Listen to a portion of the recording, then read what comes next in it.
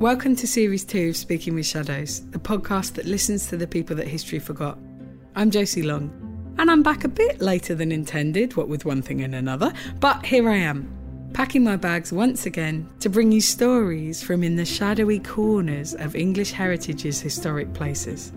From an 18th century workhouse in the Suffolk countryside, we'll step into 17th century Northamptonshire to explore the life of a servant whose heroic actions became the subject of local legend. We will hear of the heroes who came to British shores from Poland to play a vital role in Allied victory in the Second World War. I can't wait to share these stories with you. Time now for our first stop. Once again, English Heritage have sent me on an adventure to uncover a little told corner of our history. A dialogue between a bountiful knight and a castle ruined in war. Towers on my head like crowns were placed. Walls, like a girdle, went about my waist. And on this pleasant hill he set me high, to view the vales below as they do lie. By wars I'm now destroyed, all rights o'erpowered. Beauty and innocency are devoured. Before these wars, I was in my full prime, and held the greatest beauty in my time. It's not often that you get to hear the voice of a castle, but then the author of that poem wasn't exactly one for following convention. This is Speaking with Shadows, and I'm Josie Long, here at English Heritage's Bolsover Castle near Chesterfield. Today I'm getting into the head of the unique and prolific woman writer who made this castle speak, Margaret Cavendish, poet, philosopher and author of one of the first ever sci-fi novels, a student of the human mind and the spirit. I've just walked through the outer walls of the medieval castle, trying to imagine what our protagonist would have felt like arriving here for the first time in the 17th century. Margaret wrote that poem, which is called A Dialogue Between a Bountiful Knight and a Castle Ruined in War, before she'd even seen Bolsover. But the description is accurate even today. The castle was ruined by the Civil War, and it sits at the peak of a hill that overlooks the valley and the former mining village of Bolsover. But you can see for miles and miles its epic, panoramic, sweeping views. And then coming through the gate, you can see a stone tower with turrets and enclosing wall. Visitors are walking around, people are taking in the views, and to my left, there's a very handsome, sandy-coloured range of buildings. A really beautiful hall that you can imagine at one point was very grand, but is now just left in ruins. In today's episode, we're off to 1660. It's the beginning of the Restoration era. England is rebuilding its identity and reflecting upon all the turbulence of the English Civil War. And Margaret Cavendish, who's exuberant and unusual and wild, showed up on the scene to turn heads and ruffle feathers in her own personal revolution. Margaret's journey would challenge conventions for women, philosophy, dress, performance and fiction in the 17th century. Before we explore Bolsover, let's start with this conversation I had with English Heritage's senior properties historian, Dr. Megan Leyland. Megan, you spent quite a while reading the work of Margaret Cavendish, haven't you? What is it about her story that's so important? She was an incredibly prolific writer with a really broad range of interests, and I think really confounds some of our traditional assumptions about what women did in the early modern period. As well as being the author of one of the first works of science fiction and one of the first novels in English, she wrote poems, plays, commentary, letters, and she could turn her hand to anything, pretty much. And they address such broad subjects such as gender, politics, science, philosophy, animal cruelty. It's got everything you could possibly want. And the woman behind these works was one that pushed boundaries in her writing, but also in that points in her life as well. She played with gender norms with her clothing as well as in her writing. She wanted to be original, singular, like no other. And, she published under her own name, unusual. Well, as she put it, she published under the thrice noble, illustrious and excellent Princess, the Duchess of Newcastle. I mean, I need to get a better email signature. That's fantastic. Yeah, it's incredible. And she even found her way to be the first woman to attend a meeting of the Royal Society, a collection of the great scientists of the day, and of course, all male at that time. So, you know, at a time when women were at best comely wives, Margaret carved her own place out in both this world and in her imagined and written world. And she used all the power and influence she could to muster for a seat at the table. So important in so many ways. Yeah, what a powerful creative spirit. Let's talk about her, where she started out. What was her early life like, and do we know that much about it? Well, we do know quite a bit about it, and actually some of it in her own words. She wrote a biography. She was born Margaret Lucas and became Margaret Cavendish when she married. She was born near Colchester in Essex in about 1623 to a wealthy royalist family, which was not so great for them when the Civil War broke out in 1642, because Colchester was definitely parliamentarian, not royalist. So she ended up heading to Oxford, where King Charles I and Queen Henrietta Maria had set up court, and she became a maid of honour to the Queen. And she reflects on her time in this role in her autobiography. And she it's something which comes out in a lot of her works, actually, that she describes herself as quite bashful, which doesn't seem to match with the introduction we've just given her. When she became a maid of honour to the Queen, so that's Queen Henrietta Maria, she felt that her foundations had gone, her family wasn't around her anymore. And she wrote, "I had heard that the world was apt to lay aspersions even on the innocent, for which I dared neither look up with my eyes nor speak or be any way sociable." And she travels with Queen Henrietta Maria in 1644 to France, where Henrietta Maria sets up her own court away from the turbulence of the Civil War back home. How did she go from Paris to Bolsover? While she was in Paris in 1645, Margaret met the romantic, sometimes too romantic, horse enthusiast William Cavendish, the owner of Bolsover Castle.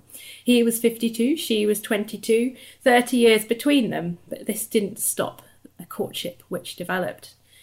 Like Margaret, William was a staunch royalist. After the outbreak of the Civil War in 1642, he was made Commander-in-Chief of the Northern Royalists, and after some success in battle, he suffered a catastrophic defeat in 1644 at Marston Moor, which brought him into exile and meant that Margaret and his paths could cross. And they did get married. There was a lot of gossip and rumours going around and some disapproval about their relationship, including that of Queen Henrietta Maria.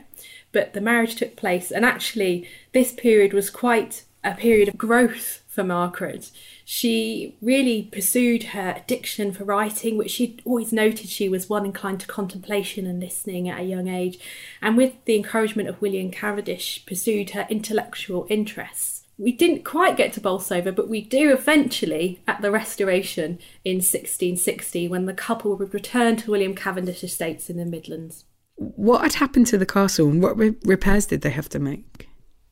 Yeah, Margaret and William would have returned to something which, well, was new for Margaret, but for William must have been quite shocking and very upsetting. Bolsover was surrendered to parliamentarian forces after William had gone into exile and garrisoned until 1649. And at this point it was slighted, so deliberately damaged to stop it being used by royalist forces. You know, it's getting expensive to keep people there. Let's just make it indefensible so that no one's going to use it as a stronghold. And the outworks gardens and forecourt walls were demolished, and doors and windows removed to make it uninhabitable. Tell me a bit as well about the Little Castle. So Little Castle is situated to the far end of the site. You pass through the great court and then you see these wonderful garden walls which enclose it. And as you go in, there is this incredible little toy box-like castle standing right on the precipice of the edge of the hill which Bolsover sits on. So one of the really striking things about the Little Castle is when you walk inside, it is covered in wall paintings of all varieties. You've got biblical imagery, Greek myths and legends, Hercules is jumping out of the wall somewhere at you, images from stories. And these were invitations for the visitor to explore, to interpret and even interact with these wall paintings. And it's a really ingeniously planned building, an intimate space for performance, creativity, music, plays, poetry. It had rooms for dining, feasting, a garden with a series of outside spaces. You can really see how this particular setting would have been more inspiring and more encouraging creatively for Margaret than perhaps other places that her husband owned, like Welbeck Abbey. Yeah, I think they did probably write wherever they were, to be perfectly honest. I don't doubt that at Welbeck they were scribbling away. And, you know, Margaret always talks about she can't write things down quick enough and neat enough. It just flows out of her brain and she needs to put it down. You know, you get this sense that it must have actually been a lot to have that going on in your mind all the time. And Bolsover definitely at the time is perceived as this place of creativity. One contemporary describes it as the Muses' Hill, which I kind of love. It kind of sums it up. Well, and also thinking of her as a young woman, you know, she does step into a great deal of power and eccentricity, but that must have been something that she had to fight for and build up, you know? Yeah, I kind of wonder in some way in her writings and the way she sort of created a persona and a life for herself through and in those writings, whether there was something of a retreat for her there. We've talked about her being bashful, but that actually when she goes out dressed up and, you know, this woman who wears clothes that no one else has because she designs them, or she arrives at Bolsover in this other world, you kind of see her constantly making a space. Onwards to the little castle now and the creative, artistic, bustling heart of Bolsover. It's there that I'm going to meet someone who can guide me through Margaret's inner world. I'm here with Dr. Emma Wilkins, and she's an expert on Margaret Cavendish. But before we talk properly, I just want to flag that we are in the castle itself, and in the next room there's somebody giving a tour. So we're in the marble closet, which is the withdrawing room from a really beautiful socialising space. And I have to mention that above us there's some really quite risque artwork. Emma, it's really nice to meet you. Thanks for coming to talk to me. It's an absolute pleasure to be here. Thank you for having me. Oh, thanks. Well, let's talk about Margaret. She seems to me to be somebody who is not easily definable. You can't put her into one box of just a scientist, just a philosopher, just a writer. Well, you're absolutely right. I mean, she's a sort of riddle, a mystery, an enigma, because she was a polymath. So she doesn't really fit into any particular one box. She wrote poetry, she wrote plays, she wrote works of natural philosophy, which was a sort of form of proto-science, and she wrote orations and rhetorical speeches, also a sort of fragment of an autobiography which tells us a little bit about her life. And she was one of the few women of her age to do this and also to publish it, because it was very unusual in those days for women to publish their works.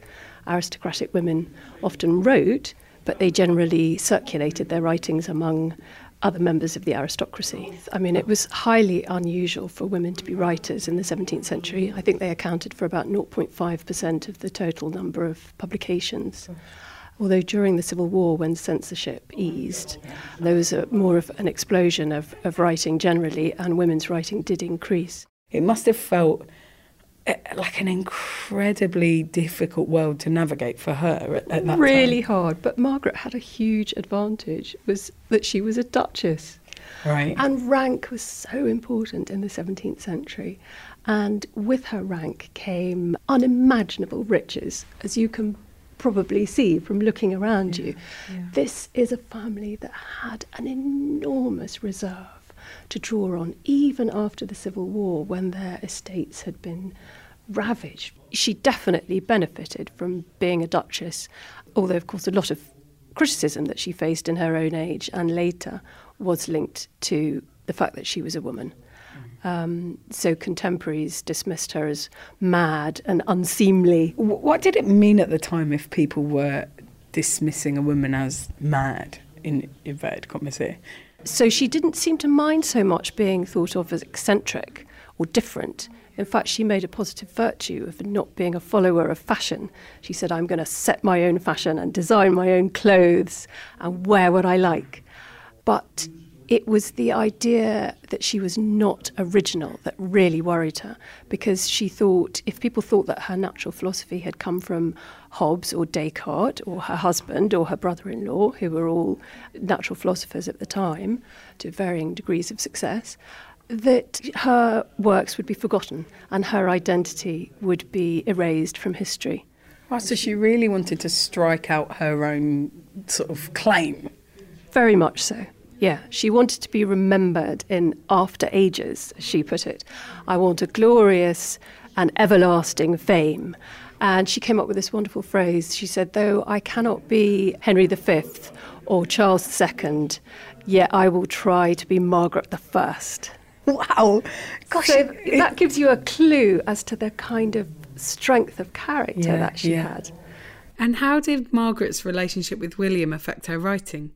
He did encourage her a lot, didn't he? He very much did. You're absolutely right. I think without his support and encouragement, it's difficult to see how she could have become the prolific writer that she did. You know, she published more than 20 volumes of poetry and plays and philosophy and so on. Often in her prefaces, she referred to the fact that, you know, William was her greatest supporter, and he actually wrote sometimes himself prefaces to her works. That's very beautiful. It's so sweet. Megan was telling me about Margaret's turbulent early life during the Civil War. Do you think that that informed her as a writer? I absolutely do. How could it not? I mean, she had this exile's mentality, which buttressed her sort of gender disadvantage, if you like, that she was an outsider looking in. When she came back in 1651, she was accompanied by her brother-in-law, Sir Charles Cavendish, and that was when she decided to sit down and write her first 2 books, Poems and Fancies. Her first 2 books. It's so impressive. I know, go girl. And Philosophical Fancies, which was the companion text, both published in 1653, in which she outlined, sometimes in poetry, but also in prose, the first tentative beginnings of her theory of matter. The first book I mentioned, Poems and Fancies, is remembered now for the atomist poems, where she drew on classical atom theory, the views of Epicurus and so on, to outline how she saw all the objects in the world as being composed of atoms, and atoms in void space whizzing around, forming themselves into all the objects in the world that we see before us: a chair, a book, a pen, a person even. Although she later resiled from aspects of atomism, she didn't entirely throw it off. So I think this period in the early 1650s was a crucial one in her intellectual development. So she came back in 1660 with her husband, or shortly afterwards, and led this retired life where she really got to grips with a lot of reading. I think we have a bill for the books that she bought for about £39, I think it was. Gosh, that's a lot of money. In those days would have given her about 200 books. So she gave herself a beautiful library when she was finally settled. Absolutely, she devoted herself to scholarship. Let's talk a bit about how she saw herself and how other people saw her. Yeah, well, how she fitted into the intellectual scene at the time is really interesting, because Margaret lived through not just one revolution, but 2. So there was the English Revolution, the civil wars that we talked about earlier, and she also lived through the scientific revolution, which was this extraordinary explosion of new ideas, new ways of thinking about doing scientific things. And she thought of herself not as a scientist, which is a term that didn't come into use really until the Victorian era, but as a natural philosopher. And she wanted to be remembered for her natural philosophy and for her contribution to thinking about the natural world and how it all works. What is matter? What is motion? Do trees perceive in the way that people perceive? She explored all these ideas and many more in the volumes of natural philosophy that she published in the 1660s. In 1667, she visited London, where she penetrated the inner sanctum, if you like, of experimental science, which was the Royal Society in London, where all the leading thinkers, natural philosophers, mathematicians and so on of the day were meeting. That must have been incredibly exciting for her, like to reach, it's like reaching a pinnacle in a way. It was the most extraordinary visit, and there was a huge ripple of excitement throughout London society about it, when she came to London, because she was famous for being quite a snazzy dresser and quite an unusual person, so her coach was elaborate and black and silver and incredibly different from everybody else's coach, and it's like an alien from the future. Scores of the children would run after her down the street, and Samuel Pepys got so excited he wrote in his diary about how he spent a morning or an afternoon chasing after Margaret Cavendish. If only I could catch a glimpse of her, he wrote. Wow. And eventually he did. And oh God, Samuel Pepys, all he could focus on, this extraordinary woman who'd written these books of philosophy dealing with some really major questions in thought. Do you know how he described her? He said, "She's a good, comely woman." Thanks, mate. Thanks. That doesn't tell you everything you need to know about Pepys. Yeah. And about sort of people not engaging with the full value of this person. Her ideas, not engaging with her ideas, but focusing on her appearance. But also what a waste that is to human civilization, you know, what a Totally stupid agree. waste. Yeah. It's just some bloke being like, well, she seems good looking to me. Like, Yeah, so, of course, although it is immensely frustrating for us looking back, in a way, she was feeding that myth herself. She had this thing about not being thought original, and she wanted to be a setter of fashion, not a follower of fashion.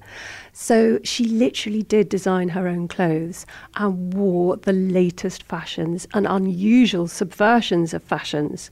When she visited the Royal Society, she wore this extraordinary sort of male, I think it's called a juste de corps, a long jacket, which would have been more usually associated with male dress. And she had a very long train, which you were only supposed to have if you were a member of the royal family. So she was playing with all sorts of tropes. that's very powerful in both instances, isn't it? It's sort of claiming things that she's not technically allowed to claim. So right. Yeah, she really enjoyed that kind of playing with her own image, I think, and subverting Expectations, I suppose. Yeah, expectations, that's a good word. So on another occasion, instead of greeting people with curtsies, like you were supposed to do if you were a woman, obviously, in the 17th century, instead she gave this great flourish and a bow. So she bowed like a man. But I love this. Why did she do that? But can we, because I've got this quote here that Mary Evelyn wrote, saying she was surprised to find so much extravagancy and vanity in any person to be confined within four walls.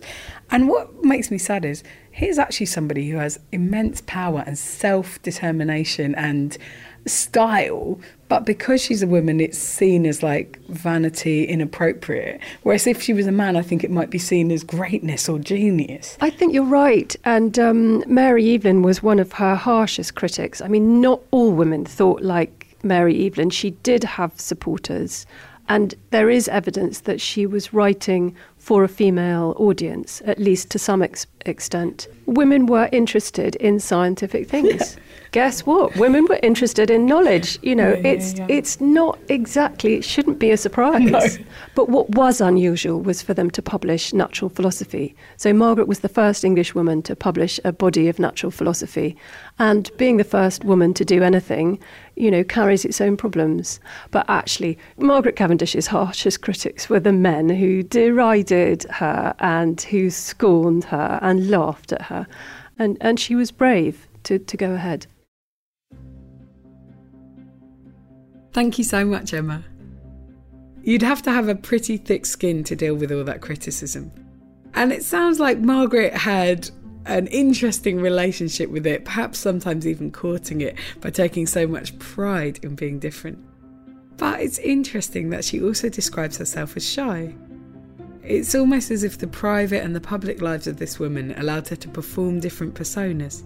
Her dress and armour, or even a diversion from the criticism and the objectification that follows a woman in a man's world. I want to know more about why this singularity was so important to Margaret. She was clearly notorious amongst her peers. But what did people say about her theories, and how was her science received? I'm going to find out more in a moment. Perhaps here at Bolsover, the country retreat for the family, Margaret was safe to be herself and give space and flight to her ideas and imagination. In 1666, she penned one of the world's first ever science fiction novels. Have a listen to this extract from her novel, The Blazing World, whilst I have a nose about the castle.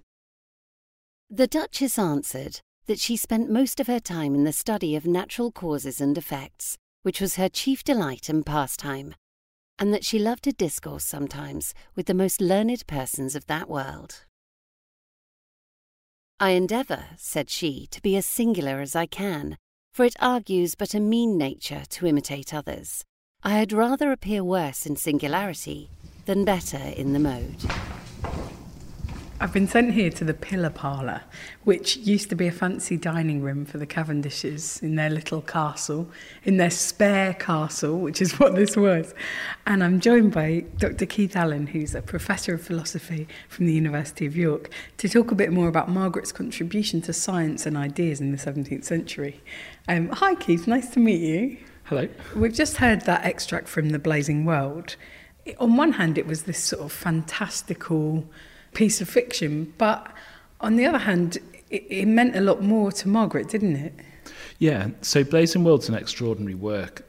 It's often described as one of the first novels in English, about 50 years before Daniel Defoe's Robinson Crusoe. It's one of the first ever works of science fiction, about 150 years before Mary Shelley's Frankenstein. And it's also a feminist manifesto. But at the same time, it's a kind of fictional vehicle for Cavendish to explore central scientific and philosophical ideas of the day, and also say something about her own views on this subject. So it's totally packed. Yes, yeah, it does a lot of things. It was originally published in 1666 as an appendix to a work called Observations upon Experimental Philosophy, right? And in this work, Cavendish was criticising members of the Royal Society, which was newly formed, and kind of key figures such as Robert Boyle and Robert Hooke, who was his assistant. But The Blazing World presents Cavendish's criticisms of experimental philosophy in a very different way. So Blazing World describes a utopian paradise, and it's populated by different talking animals that represent different academic and scientific disciplines.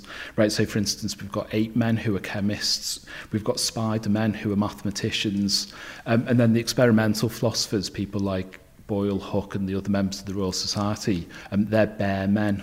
Did they recognise themselves in it, and did they take kindly to it? Probably not, although it's very clear that this is directed at them. During a central passage of the story, Cavendish has an alter ego called the Empress, and she summons representatives of the different academic disciplines in turn, and basically just criticises their ideas. So how does she react to kind of people like Hooke and Boyle and Descartes in turn? Like, how does she take on each of their ideas and their practices? When it comes to the experimental philosophers, the bear men, they come along and they show her their telescopes and their microscopes. And she basically criticises what these telescopes and microscopes are able to do. And she's not impressed? She's not impressed at all. So they come along, for instance, and they show the microscope. And so one of the things that they show her is an enlarged image of a flea and a louse. Oh, so we know that that's what Robert Hooke did. Exactly, yeah. So this is a reference to Robert Hooke's kind of iconic image in his Micrographia, 1665, which is just a year before. Cavendish describes the Empress as almost falling into a swoon, and she criticises them because it turns out that these microscopic images are going to be no use for the beggars who actually have lice and fleas. What kind of an impact did her ideas make with relation to other people of the time? At the time, her ideas weren't really taken up. So she was trying really hard to make an impact in the kind of the intellectual environment that she was working with. So she sent copies out of her books out to kind of key intellectual figures of the day, and also to kind of key institutions as well. But there was never really any discussion in print, or at least not explicitly, of her criticisms of the Royal Society, or also of her own positive philosophical and scientific views. Oh, right, so she was kind of shut out in a way. A little bit, yeah. So she was, I mean, it was definitely a male-dominated environment, and it was seen to be unusual that a woman was interested in subjects like science and philosophy and politics, which Margaret was. And these weren't really considered to be kind of fitting subjects for a woman. Now, she wasn't alone. There were other women in the 17th century who were working in similar areas, less so on what we'd considered to be science, more so philosophy, but it was certainly unusual at the time. So tell me more about the kinds of philosophical ideas that she was reacting to. So this was a period during which our modern scientific understanding of the world was really starting to develop. And there are a number of different theories around at the time that tried to explain how the natural world worked and how different parts of the natural world work. So, for instance, the movement of the stars and the planets, the growth of plants, nature of air and light, and things like that. One of the key developments in this period was the development of a new theory of matter. And there was this idea that we can explain a very large part of how the natural world works in purely physical terms, as if the natural universe is kind of like a large machine that works a little bit like a mechanical clock. And so that was one of the ideas that she was responding to. What was her impression of that school of thought? Well, so she disagreed really strongly with this rather austere view of the natural world, right, according to which it's this kind of large, unthinking machine. So she insisted instead that all matter, right, even physical matter has some degree of perception, it's got some degree of reason, and also it's got this ability to move itself. Who were the other women who were contributing to science and to philosophy at the same sort of time? There are a number of women philosophers who were working at the same time. So just to give you a couple of names, Elizabeth of Bohemia, Anne Conway, Damaris Masham, Catherine Trotter-Coburn and Mary Astle. So I can give you a little bit more detail about some of them. So Elizabeth of Bohemia, for instance, was a friend of Descartes. She didn't leave any formal writings of her own, but Descartes described her incomparable sharpness, and his passions of the soul was developed from their letters. Oh, wow. So she was sort of an intellectual sparring partner for them. Yeah, exactly. Yeah, so they corresponded and discussed their ideas in letter form. So someone else who's interesting to mention is Anne Conway. So she's described as a woman learned beyond her sex, and she was a contemporary of Margaret's. So she worked more closely within principles established by other philosophers and presented her work more systematically, which isn't really something that Margaret's known for. And perhaps because of this, she was slightly better respected, perhaps, than Margaret. Well, also that, to me, speaks to kind of historically male criticisms of historically female writing. Like, they're like, no, unless you're setting things out in the way that we've decided is the way to set things out, we won't take you seriously. No one actually responded to it, at least not explicitly in print. Gosh, it must have been really hard going for her to sort of be trying so hard to engage and to contribute and being kind of rebuffed like that. Talking to Keith about women philosophers of the 17th century, it was really interesting to see how many of them already had wealth and connections that they could harness as a platform for their ideas. Given that formal education for women at that time focused on needlework and accomplishments and all that stuff, it makes you wonder how many other women were thinking along such lines and self-educating themselves as Margaret did, but without that platform. It also makes you wonder how much of the work done by male philosophers who are held up has been actually moved forward and developed by women who were working out of the public eye, in letters and conversations that we don't have records of. Margaret was exceptional in that she did publish, and for that reason we have a figure to hang our perceptions on. She may not have given the most systematic arguments, and she may not have shown interest into fitting into everyone else's conventions, but she has given us a record of women participating in our history of ideas and science. And she doesn't apologise for it. She brings her own ideas, her own concerns and her own passions. Her story is one of an ambitious woman carving out a place in history. And even just her insistence that she should have a place at the table is such a giant contribution. Also, I feel for her because she's somebody who really tried to connect with her peers in terms of her work and her ideas, and quite often those connections were snubbed and ignored. It must have been frustrating and exhausting for her to have a brain that is constantly inventing and appraising the fabric of human consciousness, and at the same time having to jump through hoops simply to be heard on the subject. And even when she does, just to be described in terms of her looks or to be dismissed in terms of her looks. It's definitely still the case that it's more acceptable for a man to be eccentric and brilliant. You know, so many ways that Margaret might have been criticised would have been praised in a man. Margaret seemed to be challenging and subverting this in her stubborn singularity, causing society to this day to ask questions about how it values ideas on the merits of their speaker.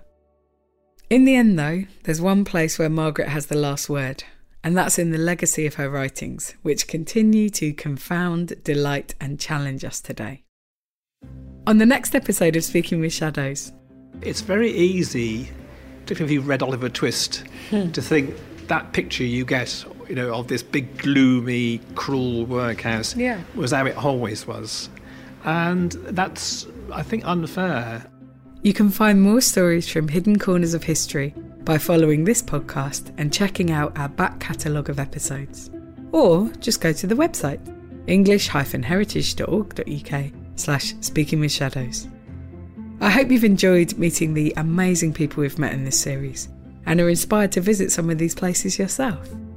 If you think this story should be heard, share this podcast on your social media with the hashtag SpeakingWithShadows. I'm Josie Long, and thanks for listening to Speaking with Shadows.